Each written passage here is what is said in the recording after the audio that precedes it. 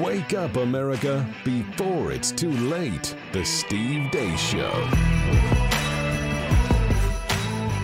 Live and on demand on Blaze TV, radio, and podcast. Steve Deace here with Todd Erzen, Aaron McIntyre, and all of you. It is the calm before the storm, or the wave, or the tsunami, or the red wedding. Tomorrow is the big day, Election Day. Don't forget the blood moon. And the blood moon, right? Because why not? Exactly. Because why not? Why not? It certainly fits for the cosmic times in which we feel as if we currently live. And, you know, we have been talking, particularly Todd kind of labeled it this several weeks ago, that this is the first time you feel like sanity is on the ballot. Like you are literally voting for sanity. And after you said that a few weeks ago, that really has stuck with me ever since. And I've seen a lot of people pick up that language as well. And we are watching a major political party in America just literally brand itself demonically. It had an entire year. It had total control of both power and really the flow of information.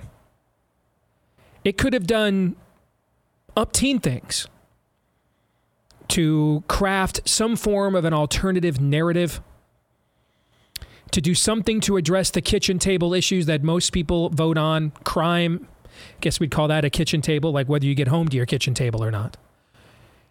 And we just sat here and watched for an entire year while it never did any of those things.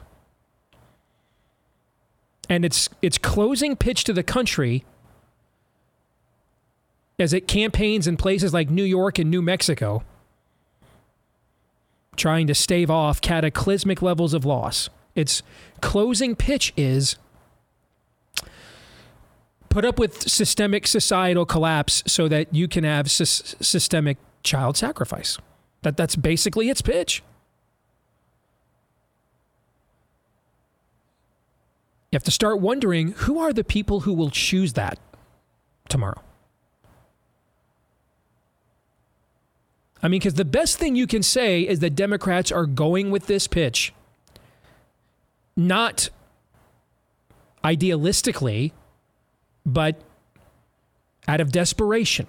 They are trying to stave off losing another layer of their elected officials. And so they can't put up with a hyper-motivated Republican base plus existential losses of independence and then their own depressed base.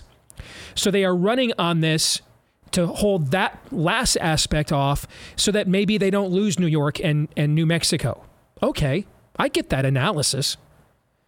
But you can't take the moral component out of it. What does it say? If that's the right analysis of why they're doing this, and it probably is, what does it say then about their base that is the message that would help them hold on to those places?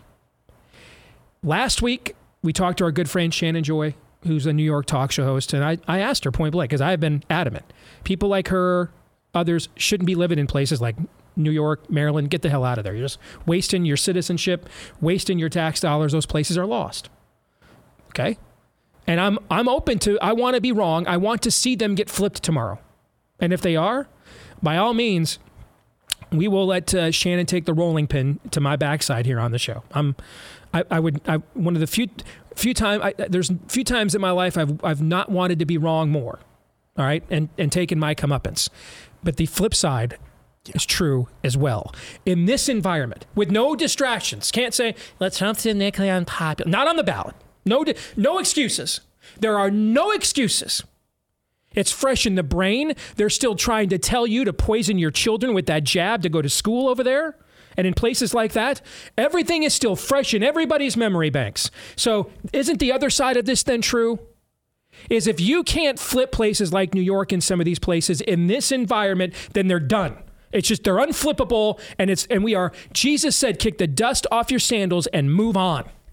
What you just said is the perfect way of fleshing out what I mean when I say this is the most important election of my lifetime because of exactly that line in the sand. Exactly. Well, this is the last time that we're going to be together in this studio until next Monday. And so we're taking some time off at the end of the week post-election.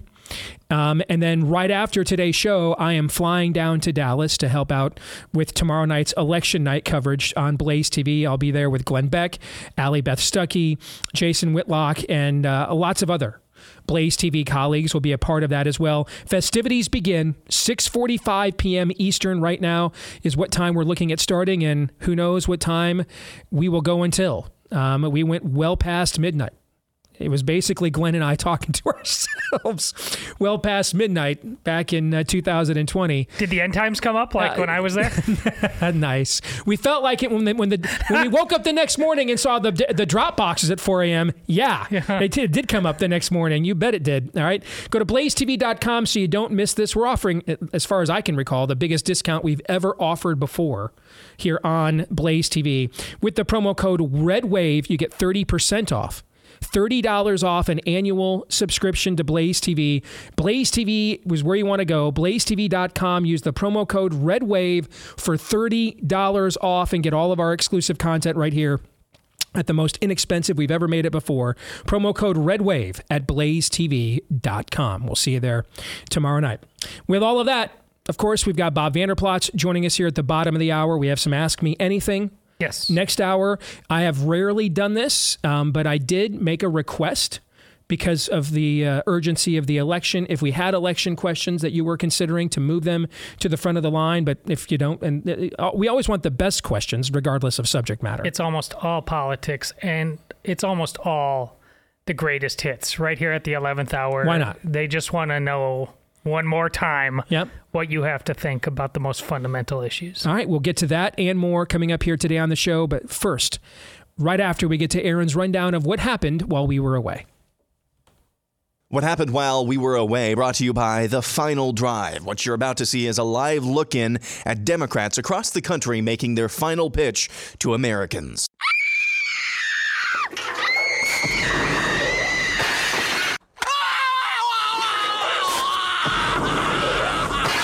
Interesting strategy, but here we go. We witnessed one of the best metaphors of all time go down in Pennsylvania. Watch this.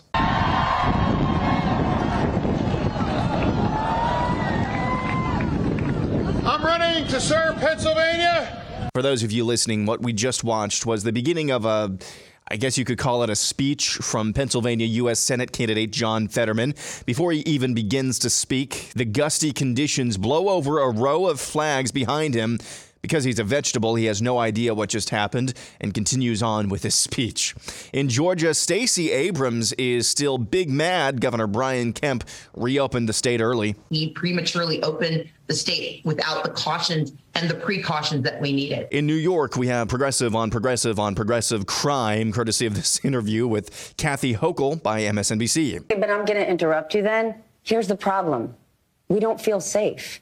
You might be working closely with Mayor Adams. You may have spent a whole lot of money, but I walk into my pharmacy and everything is on lockdown because of shoplifters. I'm not going in the subway. People don't feel safe in this town. So you may have done these things, but right now we're not feeling good. We're worried we could be San Francisco. Yes, that's a left-wing propagandist on a left-wing outlet to a left-wing politician about one left-wing city turning into another left-wing city. Tweet from blue check Mona Sharon at something called The Bulwark. Quote, other than murder, violent crime is not up. Did you know that? Violent crime is a key midterm voting issue, but what does the data say? And now adventures in dementia with Joe Biden. 10, 12, 15.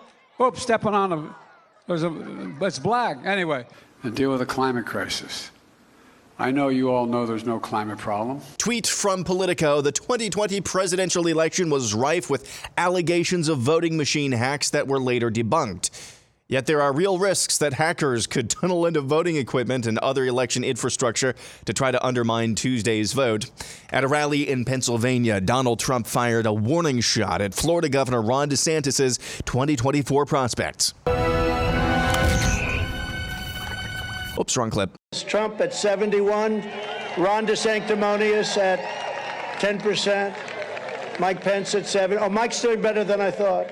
The Florida Board of Medicine has formally banned the use of chemical castration and gender mutilation for minors with gender dysphoria. In Tennessee, the Daily Wire's Matt Walsh announced last night he's seen the text of a bill in that state that would do the same thing. Obviously, another big win. All right, probably the last midterm polling update on the montage this year. We will begin with the final Trafalgar poll of Ohio, which has J.D. Vance opening up a 10-point lead over Democrat Tim Ryan in that Senate race.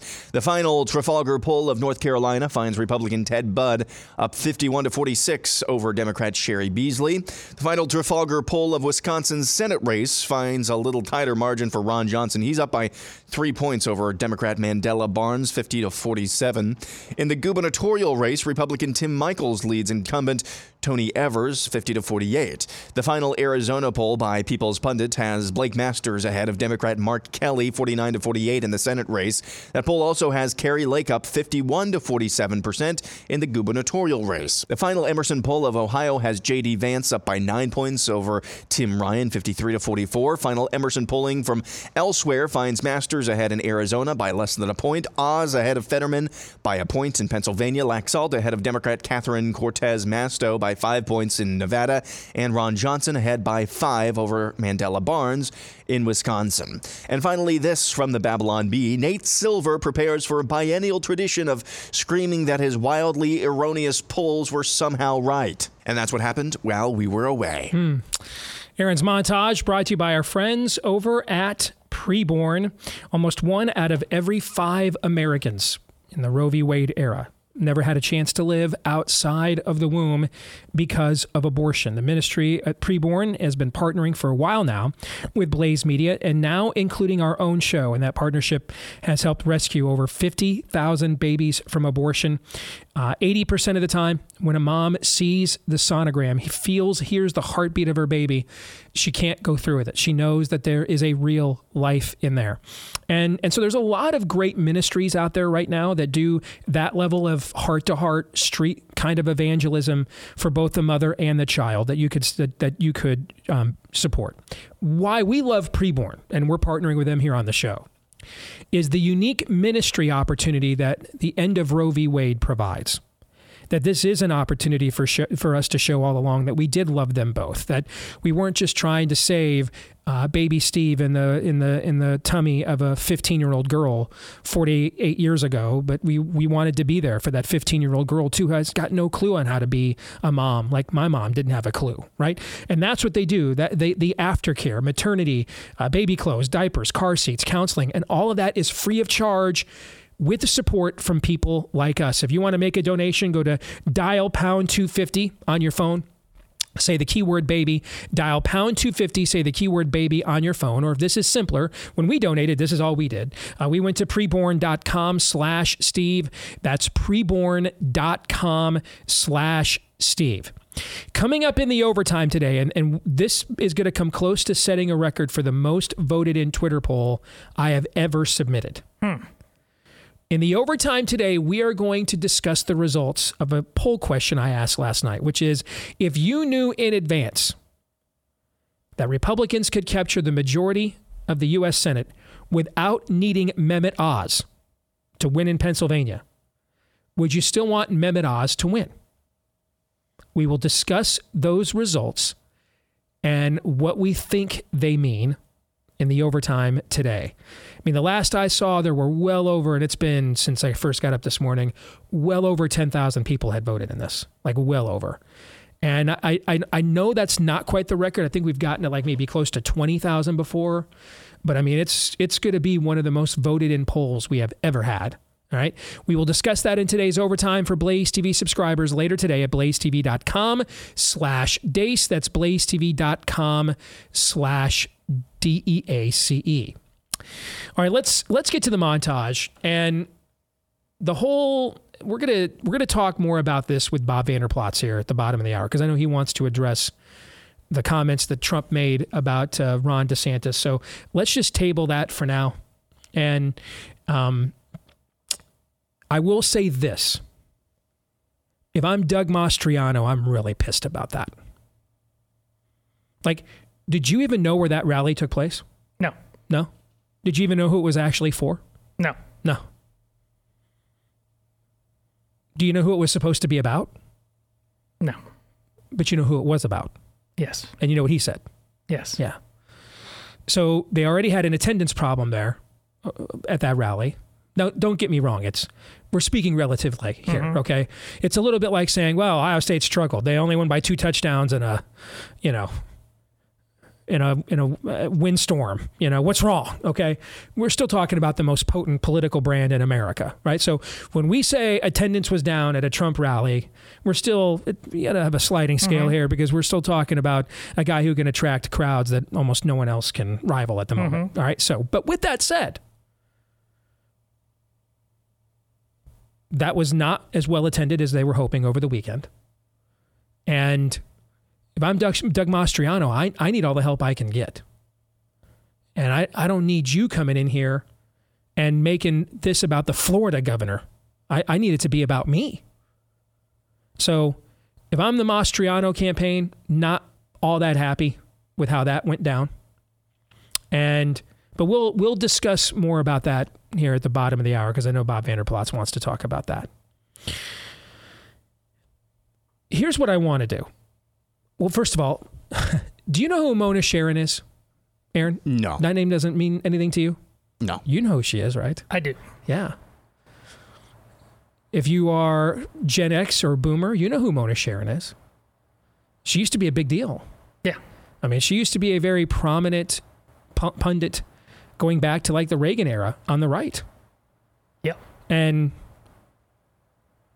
now, simply because Trump ran on and then did some of the stuff that the Mona Charens of the world claimed for the 30 years prior to Trump's arrival that they were actually for, but when Republicans won, never actually did, because Trump ran on those things and then actually did some of them. Suddenly now she has been reduced to writing stories like violent crime is down, unless you're talking about murder, the most violent of all of the crimes, the one you cannot come back from. Who has ever come back from a murder? One. And we worship him, okay? No one else has ever returned from a murder. I mean, stop and think about how much you had to let him wreck your mind. Go tell your 1993 self, Todd, that you would live to see the day that Mona Charen would write, violent crime's down unless you look at murder, but murder aside, it's going great. Forget my 1993, 2003. 2013. Yes. I don't understand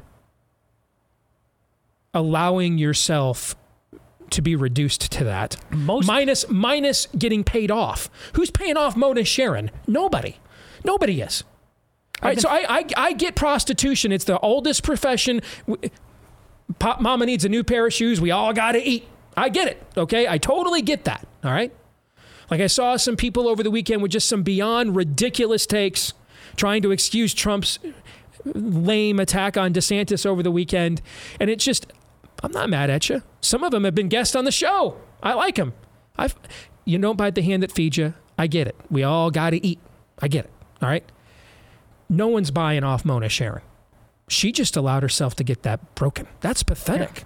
I've been thinking about that a lot this weekend. Donald Trump was supposed to teach people on both sides, a lot of lessons. You've admitted that you didn't understand exactly none of us did, but this is your show. I learned some lessons from what happened with Donald Trump. Absolutely. And being in the heart of the Cruz election cycle. But almost everybody on both sides learned the exact wrong lesson. And they dug in even further on the kind of things that were clearly either Trojan horse aspects of their political calculus or just overt fraudulent, I was lying this whole time. It's just remarkable that as deep as we are into this now, nobody wants to learn the right lessons just because they came from that guy. I know. Other than he's punching me in the face more often than he ever has before, he's really a good husband and a unselfish lover and a good provider. Is that not essentially her take? Is that not essentially her take? It's not. And that's smart analysis? I know. That's why I've been thinking about it all weekend. Donald Trump is, for all his faults, is just this marvelous shibboleth to tell us most clarifying force in American political history and potentially in the history of America. Yes. Like that, because of how balkanized things are compared to previous eras, he is the most clarifying force of all time. No question about that. No, I mean, and, just add the tombstone of what used to be Mona Sharon's credibility and integrity, add that, into the graveyard of souls who have succumbed before. Here's what I want to do. Oh, by the way, Politico.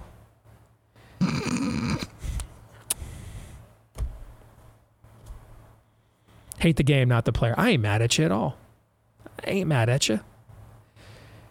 The same machines were not hacked in 2020, but they might get hacked in 2022. It's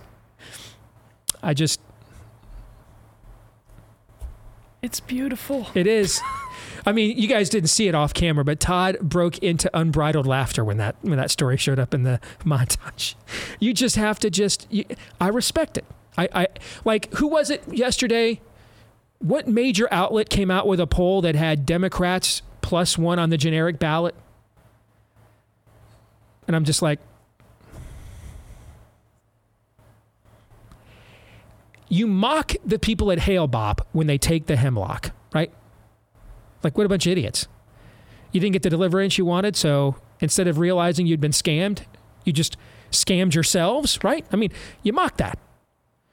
What do you do with the person who says, I want to join Hale Bop after I've seen all the dead bodies? At that point, I think you just got to respect the level of conviction, don't you?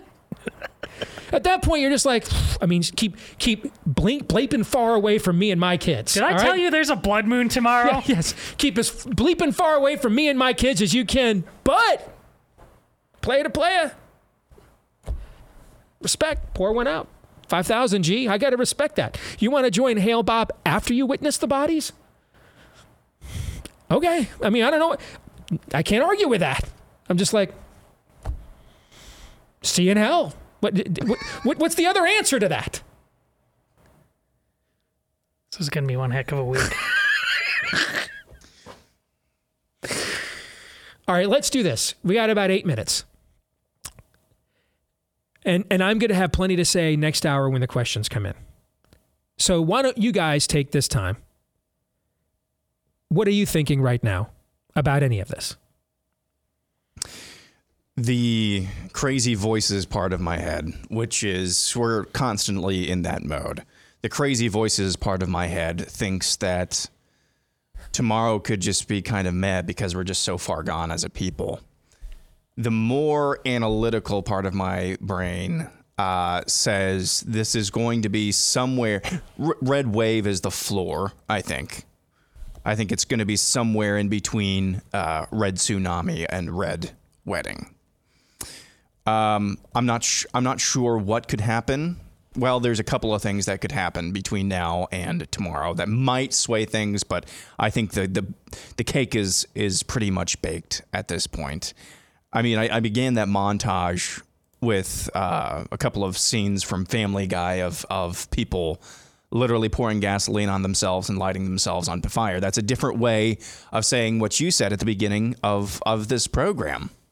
Democrats' closing pitch is you get to have systemic collapse, pay 480% more for just, living, and you get to keep killing babies.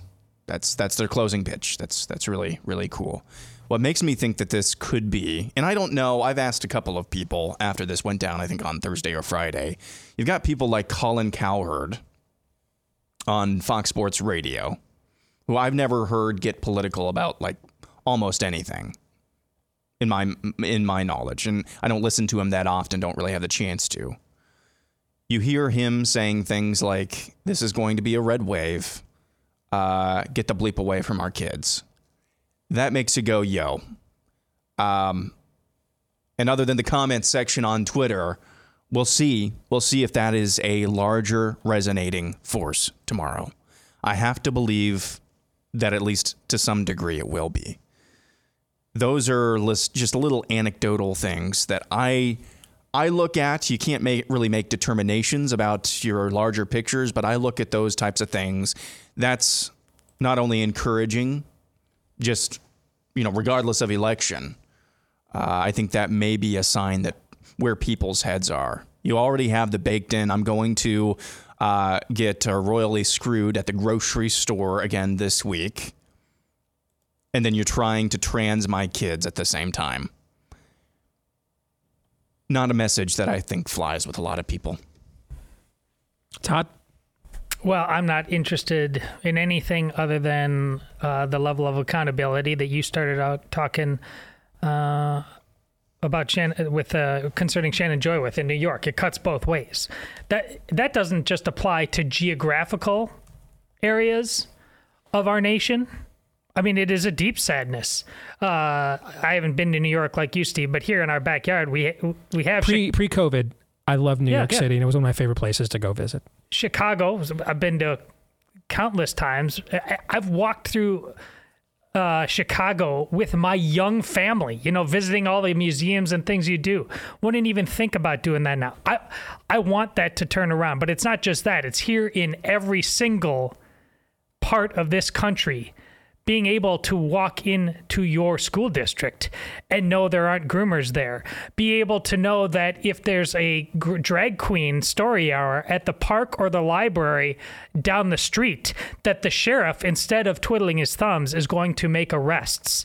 That's my bottom line. Either that starts happening or everything we're doing now is a failure. I'm not negotiating on those terms. We need to show that we mean business, and that means with consequences like we've never seen before in our adult lifetime. One other thing since probably won't have time after Bob comes in, if you're going to attempt to brand Ron DeSantis as establishment, that's not going to go the way that you think it's going to go. And I don't mean that because Ron DeSantis, no, he and the people he has working for you or for him actually learned how to play the game from Trump to some degree. You can see it in how they've responded to everything up until this point. Yeah. Yep. Yeah. So that's not going to go the way that you think it's going to go.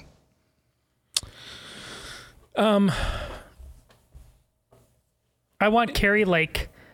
Did you see her talking about Hillary Clinton and sleeping with one eye open kind of stuff? I mean, all of you, all the time, just learn from her.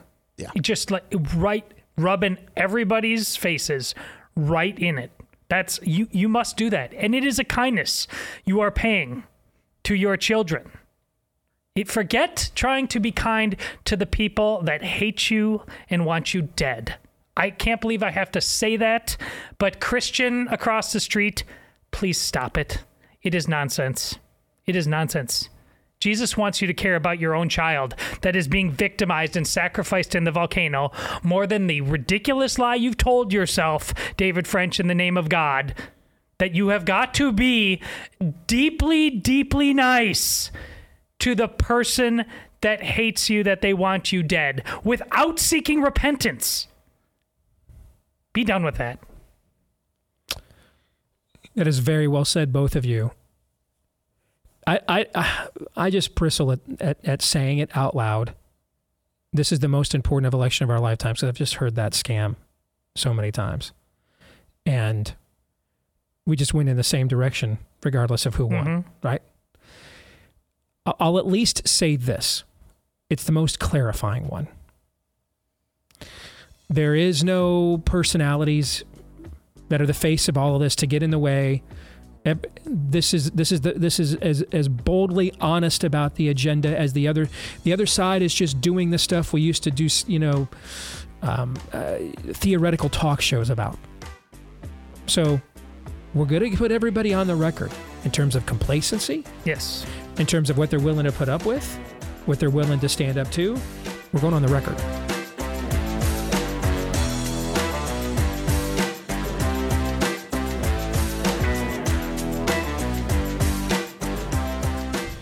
Guys, what's the first thing you notice when you take a look at a photo of yourself? If you said your receding hairline, the bald spot, well, Keeps can help you change that. Did you know 2 out of 3 guys experience hair loss even before they're 35?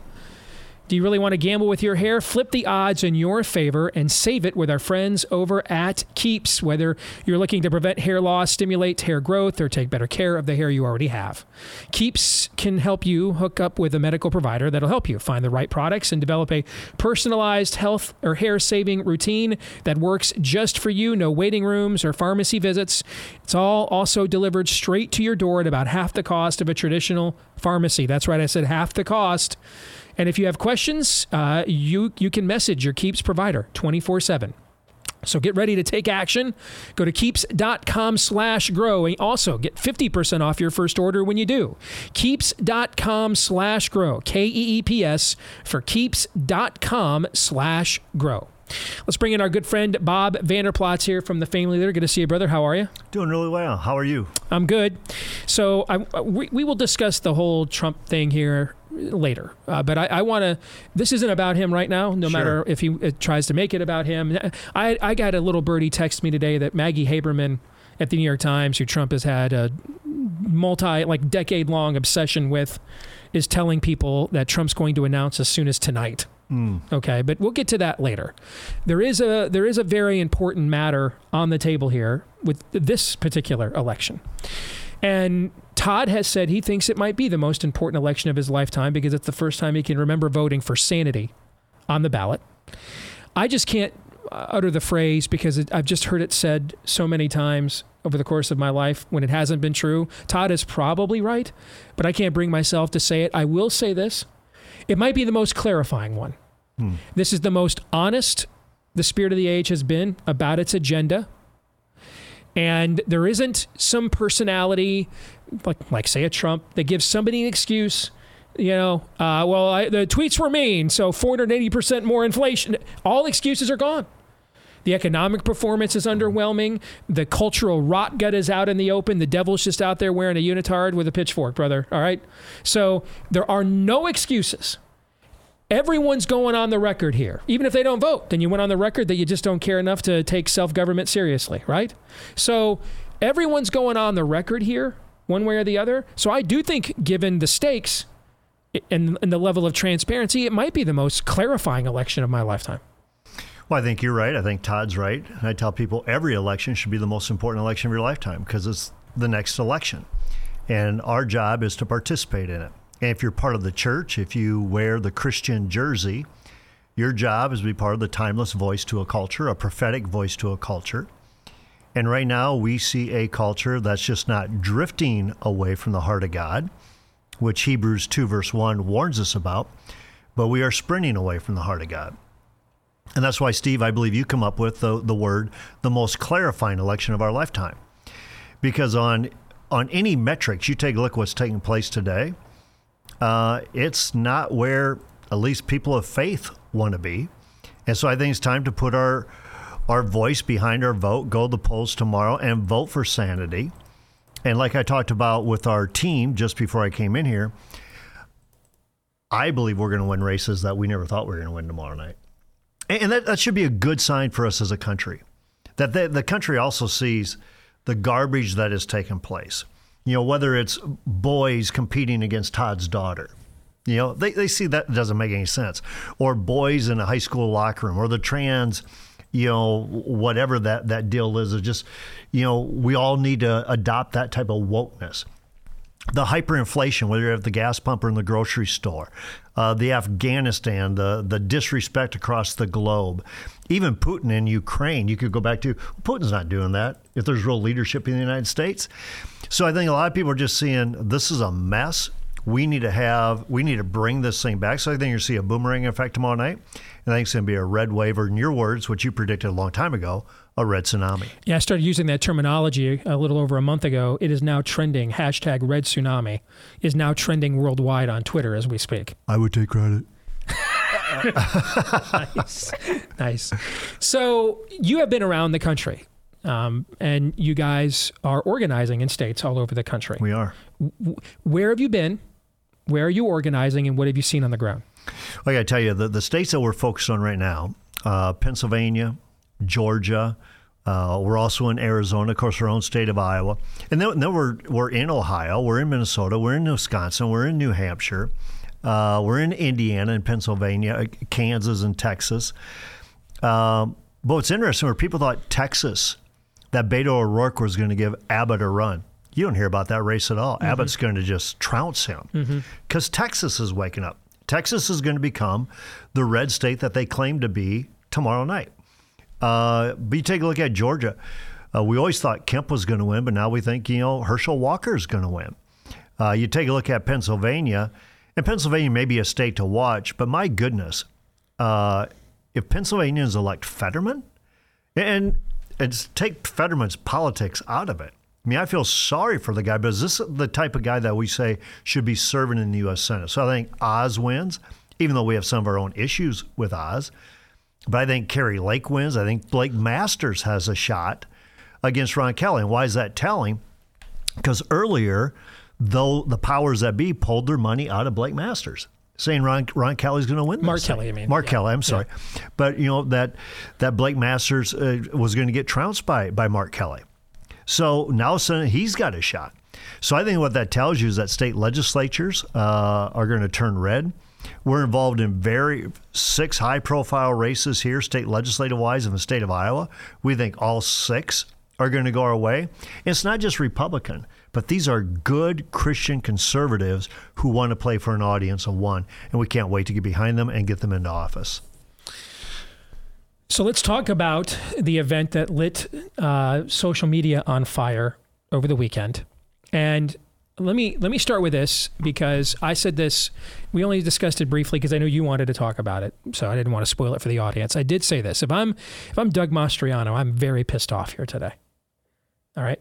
I mean, first of all, we did not get the crowd that you probably thought you were going to get. Now, understand, we're still talking about arguably the most potent political brand in America, Donald Trump. Sure. So when we say he didn't get the crowd he didn't want to get, that's a little bit like complaining about Ohio State's scoring margin. Okay, I mean, so we're speaking relatively here, all right. But he did not get the crowd, and of course, a lot of people don't even know that the throwaway comment he made about DeSantis was even in Pennsylvania. It wasn't about you at all, right? And you need this last minute push. He made it about himself. And there was a significant, I mean, I saw the comment because when I got on my feed after the Michigan-Rutgers football game I was watching, it was all the blowback. Before I even saw what he said, I'm like, what the hell did he say? Like, I didn't even know he said Ron DeSanctimonious. I just saw the amount of blowback on conservative Twitter for him even going there at all. And then when I saw the nickname, I'm like, dude, that's pretty lame. And that's like Van Halen coming back a third time with Gary Cherone on vocals. I mean, no one, that's your new material. Just do nostalgia tours and call it a career. Okay. Do Cougar nostalgia tours, and you're tapped out. Right. But, the amount of pushback against that, and then the very next day he held a rally in Florida and said, re-elect Ron DeSantis as governor. So clearly he felt that. What's your take on this whole thing? Well, there's no doubt he got blowback, and he should have got blowback. I mean, I read your tweet about, your best days are gone, buddy, if this is all you've got today. But you're attacking a rock star today in the conservative movement. When you helped forge, by the way. And we've been talking about DeSantis here for a long time, wishing that other governors would be like DeSantis. Keep your schools open. He was right on COVID when Trump was still taking Fauci advice of saying, close down everything. So DeSantis was right on a lot of stuff. So to go after DeSantis was not just a mistake. It showed a bad leadership pulse. It's not leadership. It's not funny. It's not what's best for the country. But I think more importantly, this is how you lose in 2024. And I think he needs to understand that if this is going to be about tearing down other conservative rock stars in 2024, we will get beat in 2024. So I'm glad the blowback happened because it sent him a message, I think. You don't get to do this. And matter of fact, I got a lot of people, including some avid Trump supporters saying, I can't go through another 4 years of this. I got to tell you. I'm just throwing out names and throwing out whatever. I can't remember the last time I got as much, because a lot of people know, especially during football season, man, don't even try to reach me with any of this stuff. Because on the weekends, I go to my quiet little Idaho to reboot, right? I can't remember the last time on a Sunday I got this amount of texts, emails, inbox messages from VIP friends of mine around the country, just our viewers and listeners in my inbox. Yep. I cannot remember the last time I got this much interaction on a Sunday. It was probably, when they were still figuring out how to count votes in Pennsylvania 2 years ago, was the last time I got this amount of feedback on a Sunday about something political, and it was all negative. And essentially it was people saying, why would you do this when we're this united and this election is that important? There's a whole year next year you can do this. Why would you do this now? There's nothing, it makes no sense to me. There's nothing to gain. Everybody was negative about it. And he fed the narrative. It's all about me, and this is all I've got to call somebody a name. This is like Lion Ted, Little Marco, whatever it might be that you want to do that to. Those have a simpler ring to it than de sanctimonious. Well, sure it does. Most people don't even know what that means, frankly. But that's why you're saying you've lost it. I mean, this is your nostalgia tour type thing. Being a candidate and being around a lot of campaigns, we always use the phrase, don't take oxygen out of our own balloon. Okay? Or don't crap where you live. Sure. I mean, that's what you say.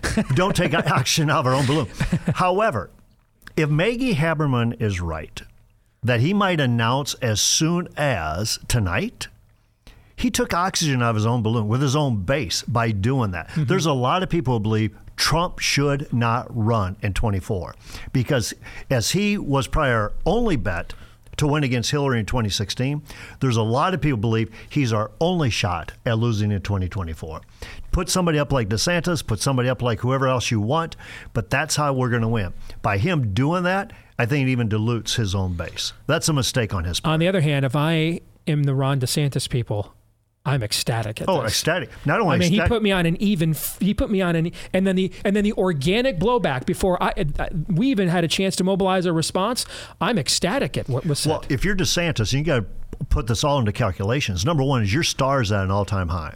And politically, you cannot risk your star being at an all-time high for another 2 years, 4 years, 6 years. Let me tell you what happens if Ron DeSantis doesn't run this time. Carrie Lake will become the first elected female president of the United States. Right now she will be because her star is on the rise. I agree. Yep. And so DeSantis knows this is his time to maximize and monetize this moment. And with Trump going after him, now he's got the reason why I'm going in. Final thing. I posted. This is going to be fun, by the way. I love this. The first thing I posted in reaction to this Saturday night was these 6 statements in order. Number 1. There'd be no Ron DeSantis without Donald Trump. Number 2, Trump was a marvelous president pre-COVID. Number 3, DeSantis is arguably the best Republican governor ever. Number 4, Trump surrendered his presidency to COVID. Number 5, the 2020 election was a fraud. Number 6, DeSantis helped save the country from COVID. That's my TED Talk on the matter. True. And the election didn't need to be that close.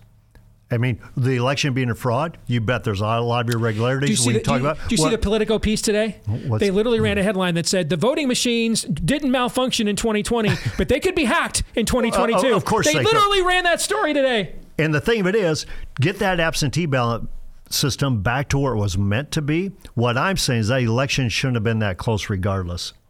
Trump made it that close. That's my problem.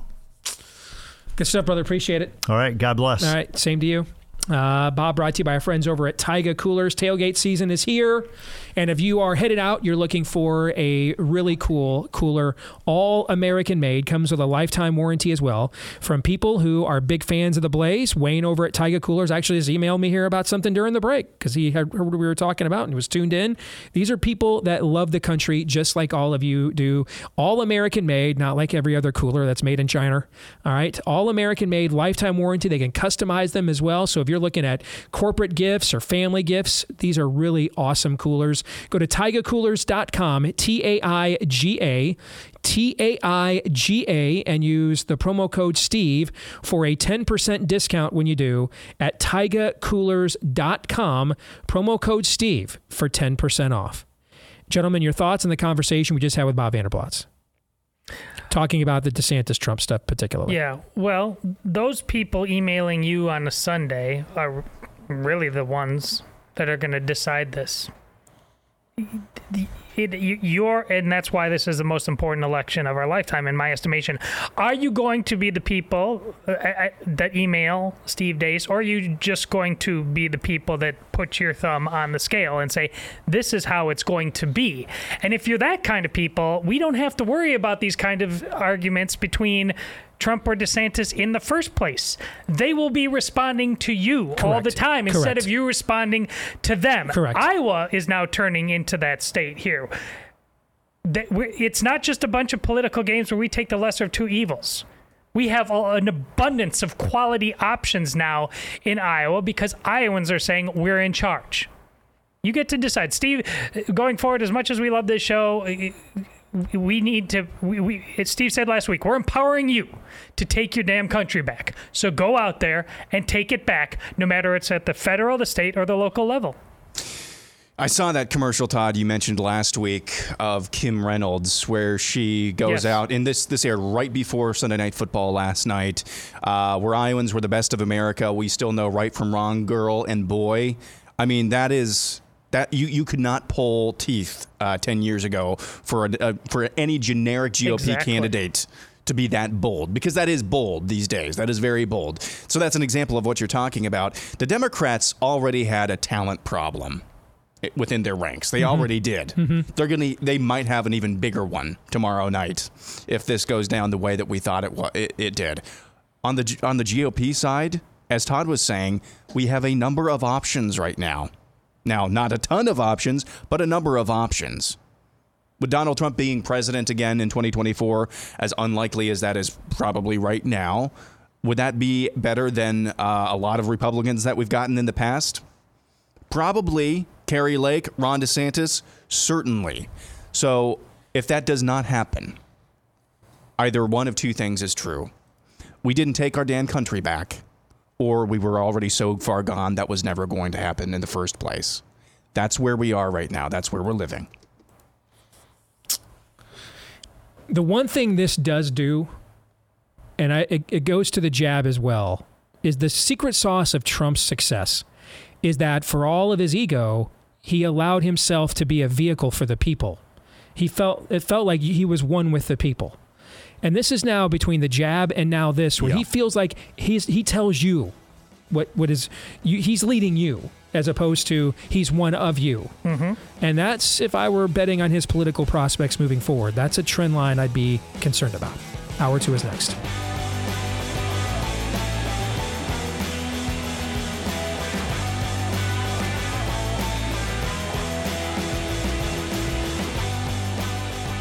All right, we're back with Hour 2, live and on demand on Blaze TV, radio, and podcast. Steve Deace here with Todders and Aaron McIntyre and all of you. And all of you can let us know what you think about what we think via the stevedeace.com inbox. Email us, steve@stevedeace.com. That's DEACE. Like us on Facebook, MeWe, Parler, and Gab. You can follow me at Steve Deace Show on Twitter, Getter, also Instagram and TikTok. Find me over on Rumble at rumble.com/Steve Deace Show. That's where you can watch clips of the show free of any censorship and free to watch as well. And then finally, Truth Social. Find me at Real Steve Deace there over on Truth Social. For those of you that listen on the podcast version, thank you so much. Appreciate you. We'll be making an announcement about our future status with the Blaze here shortly. And a lot of that announcement is going to come because of you guys. I mean, you have just explosively grown this podcast over the last few years. So thank you very much. If you could do one more thing for us other than employment, if you leave us a 5-star review and hit subscribe or follow, we'd appreciate that as well. And want to say thank you to the thousands of you that have done that for us already. I got so many notes here over the last, it'll just be 2 weeks tomorrow, that my first attempt at a children's book, Why Thanksgiving? The Pilgrims started Thanksgiving for the same reason they came to America, because they love God. The amount of notes I have gotten from people and pictures of their kids reading the book, or you reading it to your kids, that's just been an honor, man. I just, thank you. I just got this note from Scott Cockrell just a little while ago. It says, I read Why Thanksgiving to my kids last night. And he sent a picture of him reading the book. By the way, dude's beard game is on point. Okay. I know ZZ Top just lost one of their members last year. He could fill in. The beard game is on point. All right. What makes the book so good are what I call the it just so happened moments in the story. These are the moments that help us to see and understand the work of a sovereign God and his love for us. There is no such thing as it just happened. These are not accidents. These are not coincidences. The two kids in this picture that I sent you, they're both adopted. There's a just so happen story that could make even the coldest person believe in a sovereign God. Thank you for writing the book that not only helps me tell the truth about our country to my kids, but also gives me the opportunity to strip down the stories behind the story and point our kids toward their creator. Again, that is from Scott Cockrell. And I've gotten a ton of these kinds of stories. Publishers Weekly did a story over the weekend and talked about how book sales last week were down across the country about 14%. But in this exact same story, it did say, though, we did actually have one new number one bestseller last week. Can you guess what Book Publishers Weekly mentioned in that story? This one right over here. That was the one they put in the story. That's a yo. That was a yo. Yeah. So why Thanksgiving? The Pilgrims started Thanksgiving for the same reason they came to America, because they loved God. It is available now. You can get your copy, bookstores everywhere, Amazon.com as well. And it looks like we had a successful pilot. And Post Hill's already bugging me about, so what's the next one going to be about? All right. So who knows? I might do that on my Christmas break. That's when this one got written, was over Christmas break this last year. So I might write another one over the next Christmas break, and let's see what happens. So just incredibly cool. Just thank you guys very much. It's a great honor when you take time out of your day to invest in our content. It seems like it's an extra special honor, though, when you allow your kids to be exposed to it. And let's be honest, this is not a show for little kids. It's always been a PG-13 show. We discuss very adult subject matter because what's going on in the country is very adult subject matter, right? Okay. So it's not customary that we would ask, let alone bless, the idea of letting your little ones sit around and watch and listen to this show. I mean, I didn't let my little kids watch and listen to the show when they were, small. So you never know what's going to happen when you actually create content specifically for the first time. And so just to see you guys let us have access to your precious little ones, it's just a tremendous honor. And I just wanted to say thank you very much. Let's get to the Ask Me Anything this week, brought to you by our friends over at Patriot Mobile. If you want to know what the left's real plan is for your kids, just look at the reaction to the work Patriot Mobile did in multiple school districts in Texas. Patriot Mobile got involved in supporting candidates and causes there. The left started losing their minds, threatening cancellation. And that's what happens when you're really America's only American mobile phone company. Aren't too many places these days where you can avoid completely and wholly doing business with people who hate you, or at least bow down to the people that do. Luckily, one of those places is with your mobile phone. Make the switch today to our friends at Patriot Mobile. You'll probably get the exact same network you already have, because pretty much everybody has the same network these days. But now you'll get excellent customer service and the satisfaction of knowing you're supporting a company that supports your values. If you're a veteran or first responder, let them know when you go to make the switch. They'll offer you even bigger savings as a way of saying thank you for your service. For the rest of us, get a free activation with the offer code Steve. That's me. Free activation with the offer code Steve when you go to patriotmobile.com/Steve, patriotmobile.com/Steve, or call them at 972-PATRIOT. You guys know how Ask Me Anything works. We ask for questions. This week it's from our Facebook audience. Do we have any 5-star review questions this week? 2, I think. Okay. All right. So we'll start off with those. Todd selects the questions from the pool of them. I have not seen any of them at all. This week, I did make a request. Every now and then, it doesn't happen often, I will say, because something is pertinent. Hey, if this comes up and you like it, we can move it to the front of the line. Obviously, with the election tomorrow, I did tell you if there are good election questions, let's go ahead and move those to the front of the line. But That's about as specific as I get. That's true. I like being blindsided with snotty questions. So, Aaron, you ready to go? You bet. We'll begin with our first 5-star review question. Comes from DFRAB #CAG, who says, how do you see Mastriano pulling out the win? The left has effectively painted him as an extremist. Number one, name me the Republican the left has not painted as an extremist. Go. Adam Kinzinger. Thank you. So I mean that's just a tagline. I mean that's their talking point no matter who. Mehmet Oz is an extremist. He's got some fairly significantly different views than Doug Mastriano. It's amazing how our people continue to think oh no, they called me a bad name instead of Christian nationalist, instead of embracing just well, that's really nice of you. I appreciate it. Now let me elaborate yes. on what I plan on doing with that label. We got to stop being afraid of these words. Correct. If Doug Mastriano doesn't win tomorrow, that will not be why. If he doesn't win tomorrow, there will be 2 reasons why. And number one, your state is gone. That's the number one reason why. Your state is gone. You should consider leaving and moving somewhere else. Number 2, he lacked the funding to take advantage of an opportunity. And I don't know which one is 1 and which one is 2.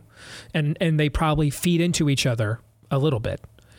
But I mean, the same thing we said about New York and the other places, I'm totally willing to be proven wrong tomorrow. I want to be. All right? I want Daniel to text me, stop telling me to move. Okay, there aren't any red states anyway, Steve. I want him to send me that text tomorrow. I want to put Shannon on the show next week and let her tell me to go outside and pick your switch. Okay, how dare you? I want this to occur, and I think in some of these places it's going to. All right, but we don't do fallacies here on this show. If it is true that if these places switch tomorrow, and flip red, I have to admit that I prematurely condemned them, essentially, or wrote them off. That's true, right? Yep. And I'm preemptively admitting that. And I want to be faced with that opportunity, okay? Well, a fallacy is when you assert one thing on one end and then pretend like the inverse of that statement also then would not be true, right? We're into congruencies, not fallacies. So if it is true that I will have to accept some comeuppance if these places I've told the audience to write off and leave flip red tomorrow, then what is the inverse? Is the inverse then not also true? If in this environment with no distractions, no excuses, none, a president with a historically low approval rating and dementia, who has historically low approval ratings with blacks, historically low approval ratings with Hispanics, is going to lose independence by upwards of 20 points tomorrow. And now white suburban women have left. Or at least the non-Karen ones have. If you still can't flip these places in this environment, then I don't know what would be the environment that would allow you to do it. Like whatever how bad it has to get. I don't want to have. Do you want to live in that America? No. I don't. No. Because if this won't do it, dude, then let's not find out how bad it has to get for that to work itself out. So if sanity is on the ballot, as you said, Todd, then what is also on the ballot? Insanity. Yeah. So if sanity is on the ballot, again, we don't do fallacies here, only congruencies. If sanity is on the ballot, then insanity is too. And if you vote for insanity, then you should leave those places. There's if those places, if they can't be flipped, the hour is too late. The hour is too late. Get out.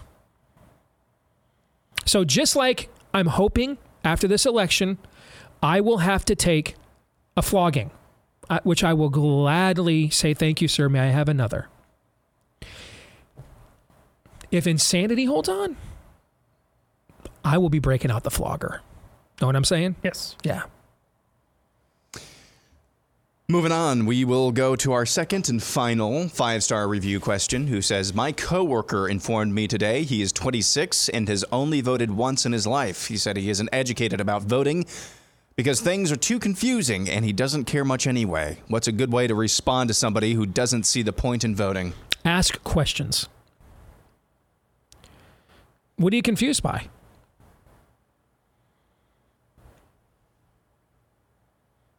Without knowing that person at all, just based on what you said, I can see this going one of two ways after asking some questions. Mm-hmm. You could say, thank God you're not voting. I hope you never, ever vote. Yep. Or Yes. you could say, with just a little work, Yeah. here's exactly what That's why you ask questions, Yes.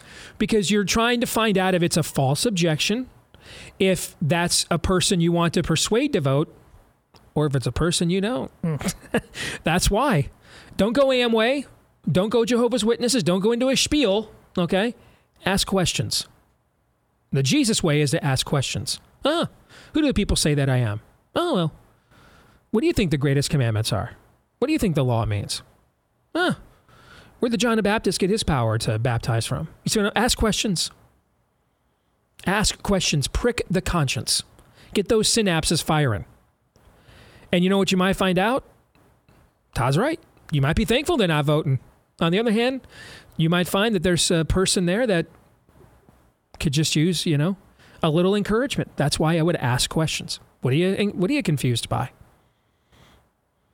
And just start the conversation from there. With a lot of these people, I think you're going to get a version of answer that when you ask them, what's most important to you in your life? Don't ask an overtly political question. That is a political question, but don't ask about Republicans or Democrats. What's most important to you in your life? And you're going to find out a lot of these people that being a citizen is not even remotely close to being on the list. Then you want them exactly where they are, which is off the board. Yeah. Because at this point, if they're not being emotionally manipulated as sheeple by the spirit of the age, count that as a win. Yes. Next up, we go to Nathan Mers, who asks, and this is from Facebook now, what % of American churches do you think heard anything about the importance of voting and how we vote this weekend or at any time in the last year? Too low. And I'll say this because I got to be held accountable. Our church has had the last couple of months the best and most convicting and confrontational in their style of, confrontation is essentially confronting an opposing view. It's an act. It's not a style. We've often defined confrontational as a style, okay? But it's a verb, not an adjective. Meaning that I am in the way. I'm interposing against something that is opposite of what I know to be true. The style in which I choose to do so can be quite expansive, okay? But we have turned confrontational into an adjective. When you walk into Nana's house and realize I got to stop dropping F-bombs. Did she get up in your grill, or did you just know in her presence? Right. That ain't gonna fly here, okay? Nana, she's over there baking cookies. That ain't flying. So clean up your act. Very confrontational, even though she's your adorable, doting grandmother. So confrontational is not an adjective; it is a verb. And our church has done over the last couple of months the best successive run on confrontational, interposing versus the spirit of the age series of messages I've ever heard since we've been going to this church. In a successive period since we've been going to this church. It's actually 5 years now. After I read this, though, it dawned on me that the election never did get mentioned yesterday. So, yeah, I got to hold my own church accountable if I'm going to sit here and talk about other people's. Yeah, in fact, the message was actually very good about confronting the spirit of the age. But now that you mention it, we never did mention the fact that there was an election in the message yesterday. So my answer would be too few. Next, we go to Chris Picking, who says, is the GOP going to wake up Wednesday morning surprised? Charlie Cook, Tim Pool seemed to think it could only be a red ripple. I think we have to define what these terms mean. Like, define a red ripple to me. What would you guys, and I don't know what Tim Pool Nor do I. and Charlie Kirk have said, so I don't know what they mean by that. All right, so let's say, do you guys want to take a stab at it? Okay, so let's say a 1-seat lead in the Senate. Would that be still a 1-seat lead in the Senate? How many House seats are you projecting? 230 some? I'm projecting a 42-seat gain. Okay, so and they have let's just 206 right now. Okay, so let's just say a 25-seat gain in the House. Okay. Is that a red ripple? Short of a wave, still positive for Republicans overall. What are we talking about on the state level? Like, did Lombardo win governor in Nevada? Did Kari Lake win governor in Arizona? You see what I'm saying? Lombardo wins, Lake wins, Mastriano loses, DeSantis somehow doesn't win by more than 10. Can I offer another definition? You can sort through it. I would say, and I don't know what they mean by this, but what you mentioned last week, whatever a red wave would look like in a typical change of guard kind of sway, this is how things go. Mm-hmm. You don't have to be as pessimistic as Aaron just was. Whatever that number is, to be an actual red wave. It's probably what he articulated is what I would actually say. As you say it, but an actual red wave would be more than just a +1 advantage, would it not? Probably, although keep in mind, it's not a favorable Senate map. Okay, you're trying to take out Democratic incumbents in Pennsylvania, Georgia. So even though Georgia is more of a red state, beating incumbents is never an easy thing. We tend to reelect incumbents about 92% of the time. So it is not a favorable Senate map. All right, so but I'll take what you two said and say, is it possible that Republicans only win the House and don't win the Senate? No, I don't think that's possible. Is it possible they come out of this with only 51 or 52 senators? That would be what I would call probably based on everything a typical wave election. Okay. Well, wouldn't you agree with them if this does statistically, if it actually is a red wave, statistically, isn't that a red ripple based on everything we've been talking about? By our standards, historically, it would not be. But by the standards that we have discussed on this show, it would be. But you guys know me. I'm big more in the process than in the outcome. All right? So play poker with me once a month. Even if I know my 4 of a kind will not win, I will stay anyway to honor the game. You don't ever fold with 4 of a kind, no matter what it is. Because if I allow myself to get bluffed with 4 of a kind, that's a process that over course of time is folding with 4 of a kind a good strategy in poker. No. So for every couple of times you might have guessed right when you folded, how many times would you have face planted by folding with 4 of a kind because you guessed wrong? So you play, so you know the way I operate, very Nick Saban-esque. I believe in the process. Okay. That's why I look at fundamentals. So to me, I would categorize a red trickle, or your typical red wave, as you put it, Todd, and trickle as the question and Aaron put it, would be Hispanic migration doesn't happen to the levels that the data indicates that it doesn't realize itself. And black turnout is not as depressed as it appears it will be right now. And so really we're just talking about white suburban swing voters moving from D to R. That's what we saw in 2018, for example. And that's more of your typical paradigm of a wave, which would seem like a trickle in response to what the data indicates will actually happen tomorrow. Is that fair? Yeah. And then whatever Senate number that is and whatever House number that is, but I'm big into process and the fundamentals. The fundamentals was largely this thing was just determined by white suburban swing voters. And the other two things that we think we are seeing, which is a demoralized black base and historic Hispanic migration to the GOP, just doesn't materialize in the end to what we thought we were saying. I think that sums it up. So you're basically running the 2012 presidential election, but better white turnout than Mitt Romney got. if that makes sense. Well, none of that. The Obama coalition holds, the Obama minority coalition holds, but Republicans get better white turnout than Mitt Romney did. And none of that screams transformation. No. A lot of good people will still win. Yes. Carrie Lake probably still wins, for example. I don't know. Maybe that there is enough of a split that a Blake Masters does not, for example. Okay. Along those lines, a thought just popped into my head. I don't know what to make of the polling in Michigan, but I've seen the same poll have Tudor Dixon within like a point or two and have support for Prop 3 at like 6 points.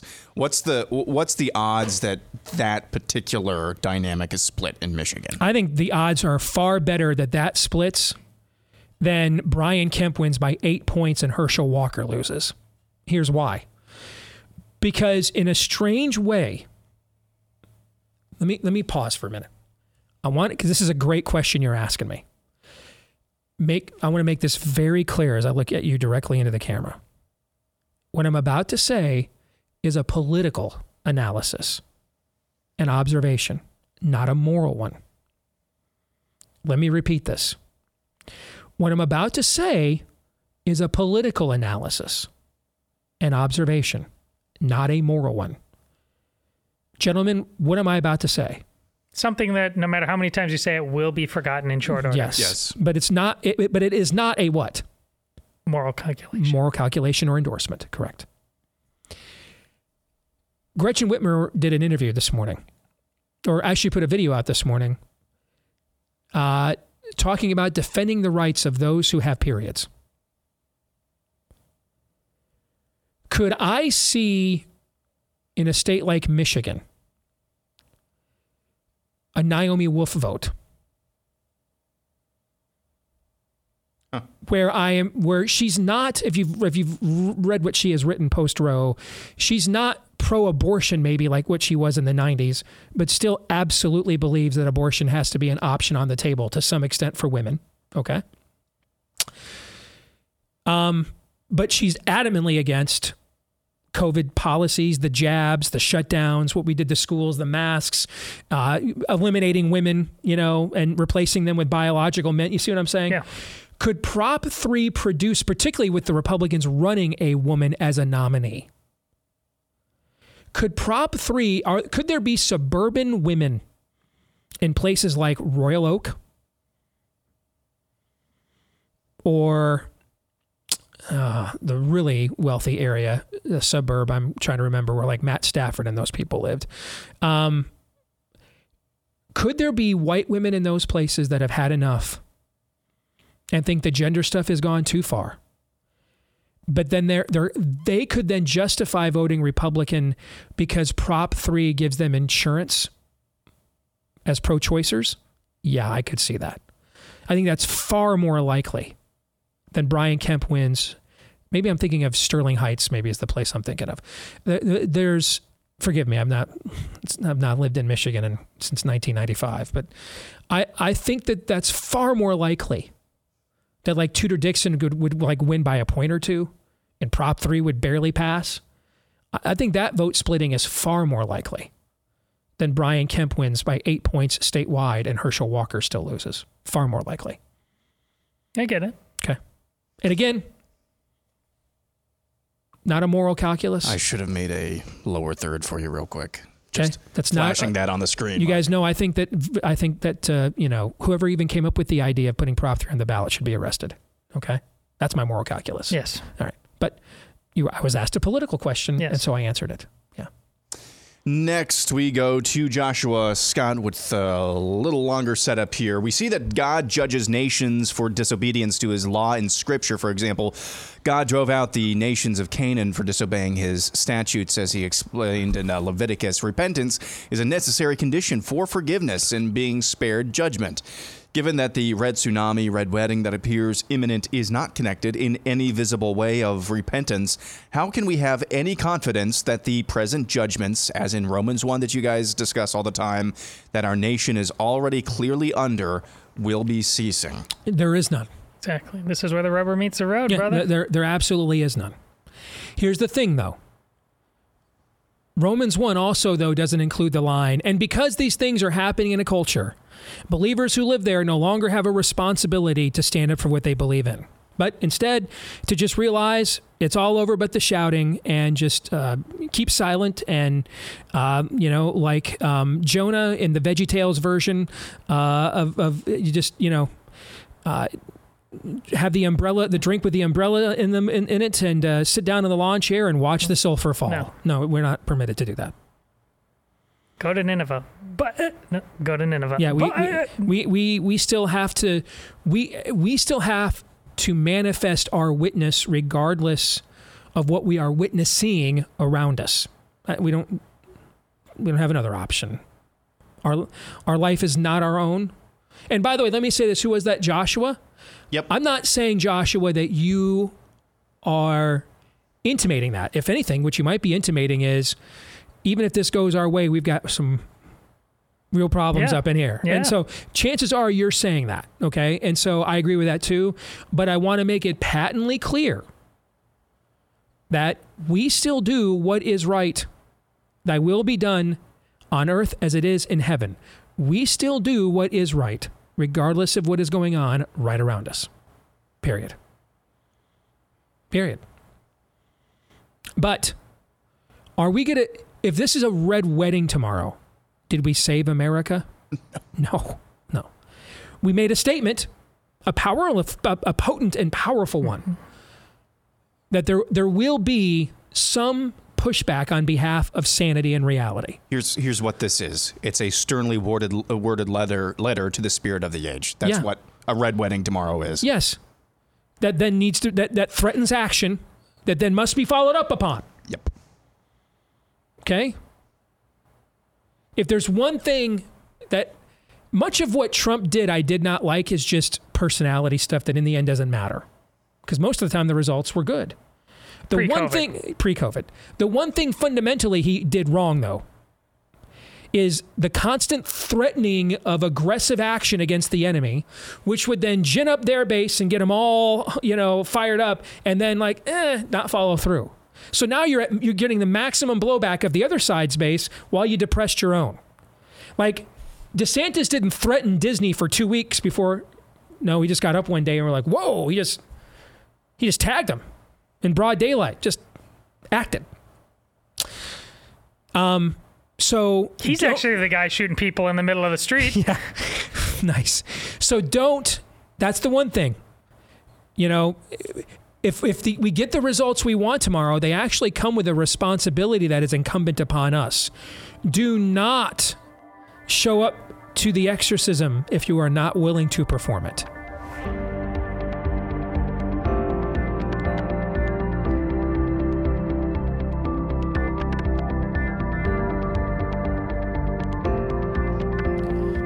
All right, it's time to up your kitchen knife game with Kamikato knives. Using traditional techniques, Kamikato crafts beautifully. Steel knives sourced from Japan, each blade made with techniques that have been honed and perfected by generations of knifesmiths. And they also come in beautiful heavy-duty ash wood boxes, every blade individually inspected and comes with a lifetime guarantee. And because of their single bevel edge, Kamikato knives can achieve a wickedly sharp edge, the kind you just can't get with other knives. They are cut through your ribeye like butter sharp. So if you want to try Kamikato knives today, they are offering an extra $50 off site-wide on top of their forthcoming Black Friday sale. Go to kamikato.com/Deace, Kamikoto. That's how it's spelled. K as in Kmart. They had underrated ham sandwiches when we were kids back in the day. Kamikato, Kamikoto.com/Deace, Kamikato.com/Deace. Get an extra $50 off right now at Kamikato.com/Deace. That sounds like a nightmare, like something you would dream about in the middle of. Yeah, I had a dream. I was at Kmart and eating a ham sandwich. Dude, we were what in the world? Remember, you got to remember, man. I grew up on, when I was little. It's not that. Government cheese, food stamps. Kmart ham sandwiches were good. I didn't even know did they have like a food court or something? They had like a deli. Yeah. You're talking about the restaurant that used they used to have a cafeteria inside Kmart, and the ham sandwiches are really good. Yeah. We had a restaurant inside our Kmart in Madison, Wisconsin. It was called Renabombs. Is that what you're talking about? No, there was a Kmart when I was really little. Kmart had like its own cafeteria inside, and the ham sandwiches were really good. I used to have lunch there. My kid. grandma used to take us to Renabombs all the time. Fond memories. Okay. Is that the place that had like the siren or the blue light special? Yeah, blue light special. Wow, man, that's a blast from the past. Wait, yes, it is. He doesn't even know what a Kmart is? Yeah. Is that really? There was once. I just gave you a specific fact about Kmart, Todd. How did you get that from? I know what a Kmart is. I mean, I've been there before. When we were growing up, I couldn't remember. I was ripping on me because that makes me old if you don't know what Kmart is. Because we were growing up, Sears and Kmart were the number 1 and 2 retail stores in America. Now neither one of them exists. So Kmart does not exist at all? No, they're gone. Yeah. Yeah. Wow. Yeah. No, I was ripping on me. Montgomery Ward's is basically gone. that one. J.C. Penney's is hanging by a thread right now. Oh, I forgot about them. Yeah. Man. I think there's actually a few Sears home stores, but yeah, man. How many followers did we just lose to our subscriptions because of the conversation we just had? Sorry, America. One of the greatest days on the kid calendar growing up was about this time of year, right before Thanksgiving, early November, when the Sears Christmas catalog would come in the mail. And going through that massive Christmas, gift list, that was the first time I saw the full spread of the Kenner Star Wars universe toys when we were little, was in the Sears Christmas catalog. I mean, that was, if they had done a Christmas story based on growing up in the 70s and 80s, instead of the 30s or pre-World War II, I think is when the story takes place. If they had done it growing up in the 70s and 80s, the day that the Sears Christmas catalog comes in the mail would have absolutely been an integral part of that plot line for sure. Yeah. Well, you were just talking about like a Steve Dace version of a Christmas story, which made you think, did you see the trailer for the new Christmas story? I knew there's a new one, but I've not seen the trailer. I got to be honest, I saw it and I watched it with, dear God, the trailer shows promise. That's all I will say. All right. It's not greatness, but I thought it would be something that there's no way you can meet the expectations.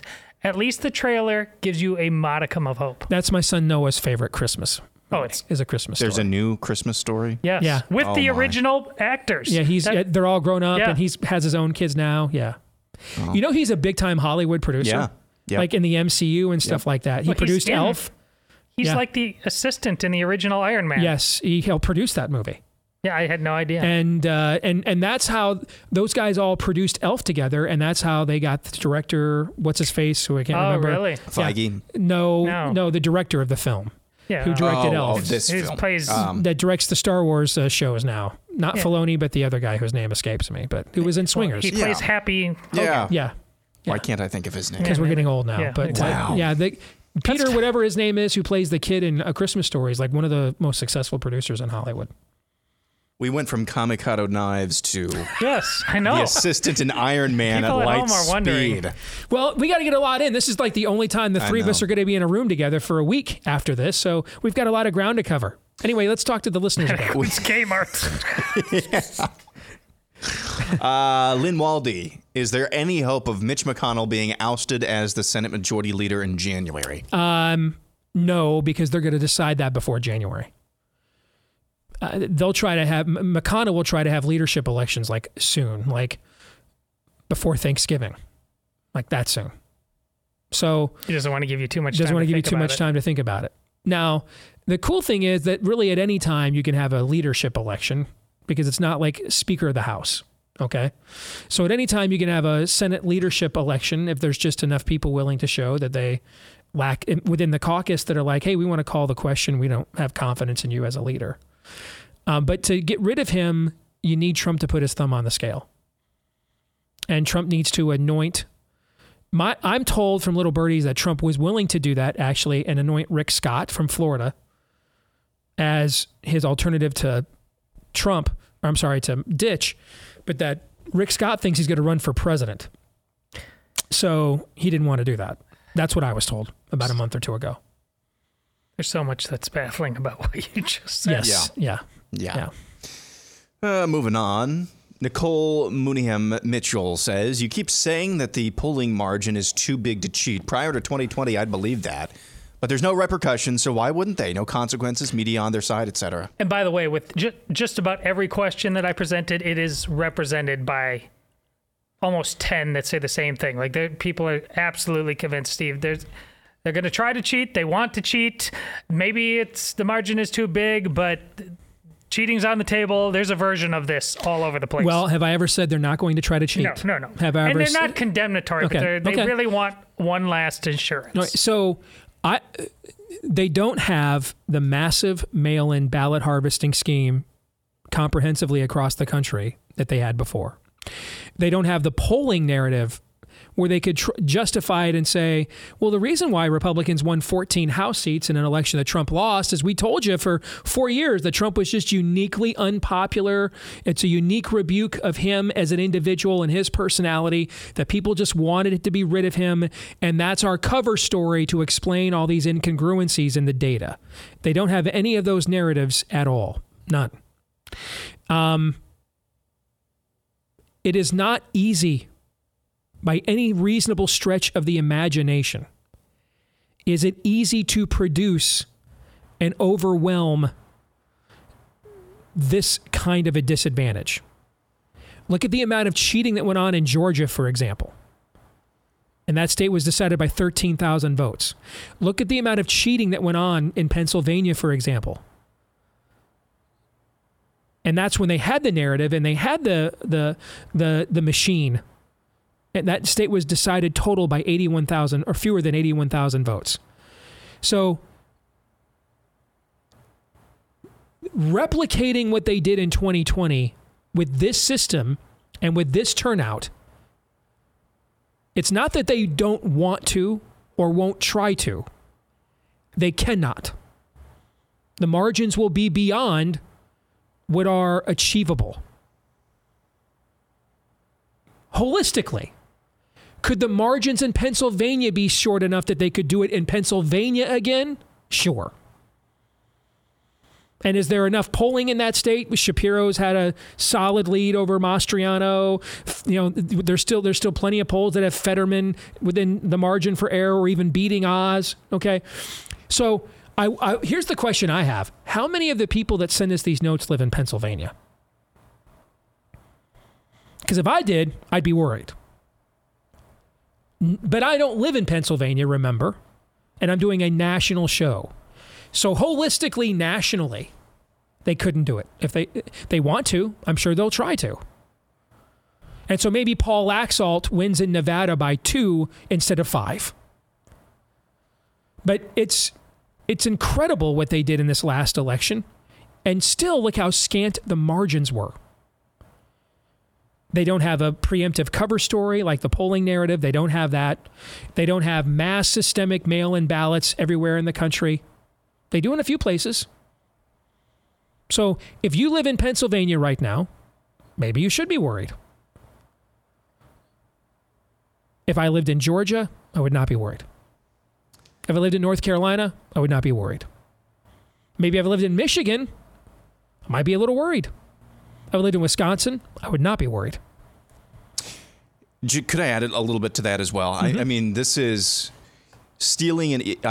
fortifying an election is something that takes time and infrastructure. And even in 2020, they had prepared for that ahead of time, as we later found out. You have to have time to fill out phony ballots or fraudulent ballots or dubious ballots, let's Correct. put it like that. Yep. And you have to have a lot of them. That takes time and effort. So this might be out of left field. Let's just pretend that this is not just a red wedding, but it is like extinction, like a literal extinction level event for Democrats. Like everything other than California Falls. That's where I'm going, actually. Okay. All right.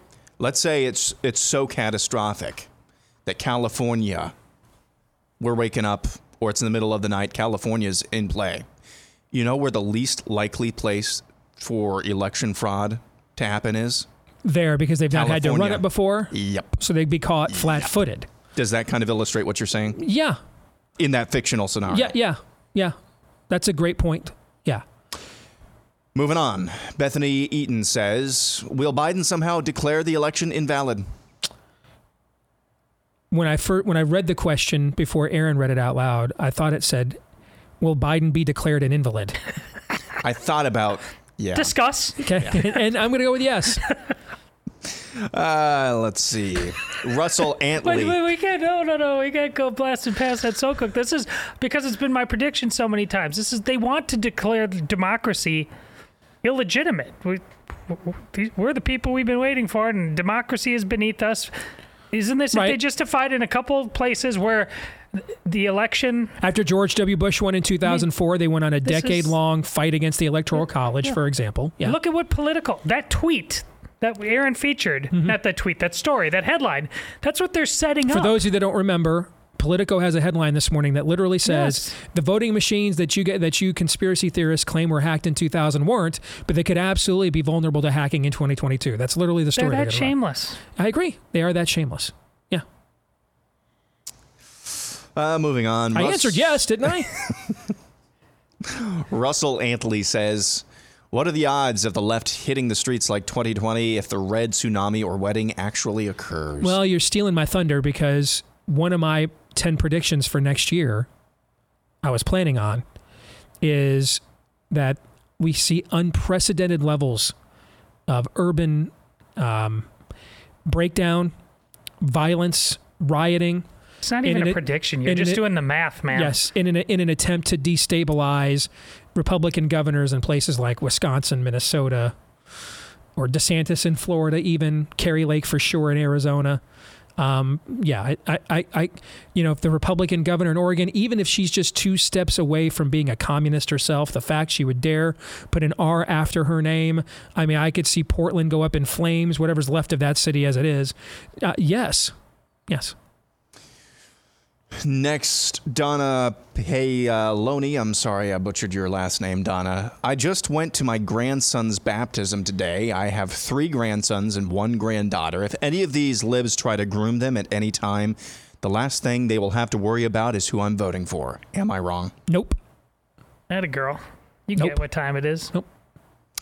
Donald R. Richard says, Whitney Webb's interview on this past weekend's Glenn Beck podcast is a must-watch. Not sure from this that Elon is our friend. Is there anyone or anything outside of the creator of the universe that we can trust even a little bit? Nope. Because here's the thing. Even if you have humans who share your convictions, they also have temptations. I share your convictions. I have temptations. I may succumb to those temptations. That disallows me the opportunity to help fight with you on shared convictions. So, no, in the end, no one is good but God. In the end, there is nobody you can trust other than God. But we act like that's yeah. Man, I guess the only thing we can trust is the only undefeated force in the history of the cosmos. We're on our last lap here. You know, see, we don't even know what that means anymore. Isn't that a good place to be? It is if you know what that means. People just do their own thing all the time, and they get things actually reversed. They get the second command. What are the 2 greatest commandments? You talked about this a couple weeks ago. What are the 2 greatest commandments? But they read the second one first. Right. If you mean this, though, as a lament about the loss of institutions that were meant to defend us from this, then we all are mourning that too.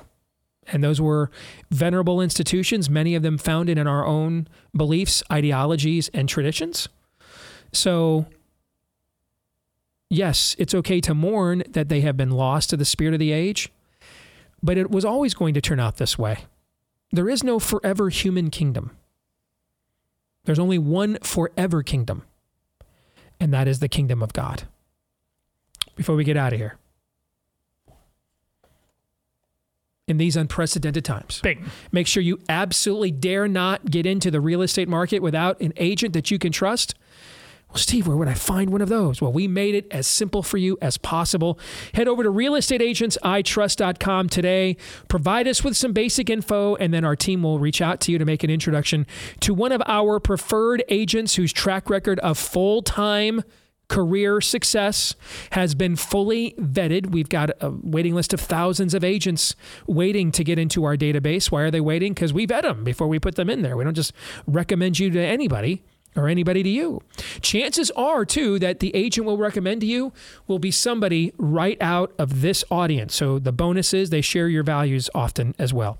And you can't make it any simpler than this. Just go to the website, realestateagentsitrust.com. Once again, that's realestateagentsitrust.com. That's it for Ask Dace Anything. You need to go check out Dacian Memes for Unvaccinated Fiends' latest. It's a guy lying in bed, stirring, and wakes with a start to say, and clutches his chest and says, I dreamt I was at Kmart eating a ham sandwich.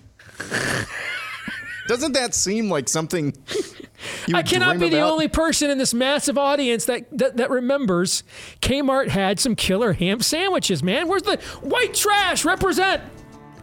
Where's the rest of white trash America? It sounds delicious. I'm with you. I like ham. It's a true story. This was for real. I'm not imagining it. It happened. Dacian Christmas Story would be glorious. All right, we're done here. We'll see you tomorrow. I'll be in Dallas. They'll be here. John 3:17. This is Steve Deace on the Blaze Radio Network.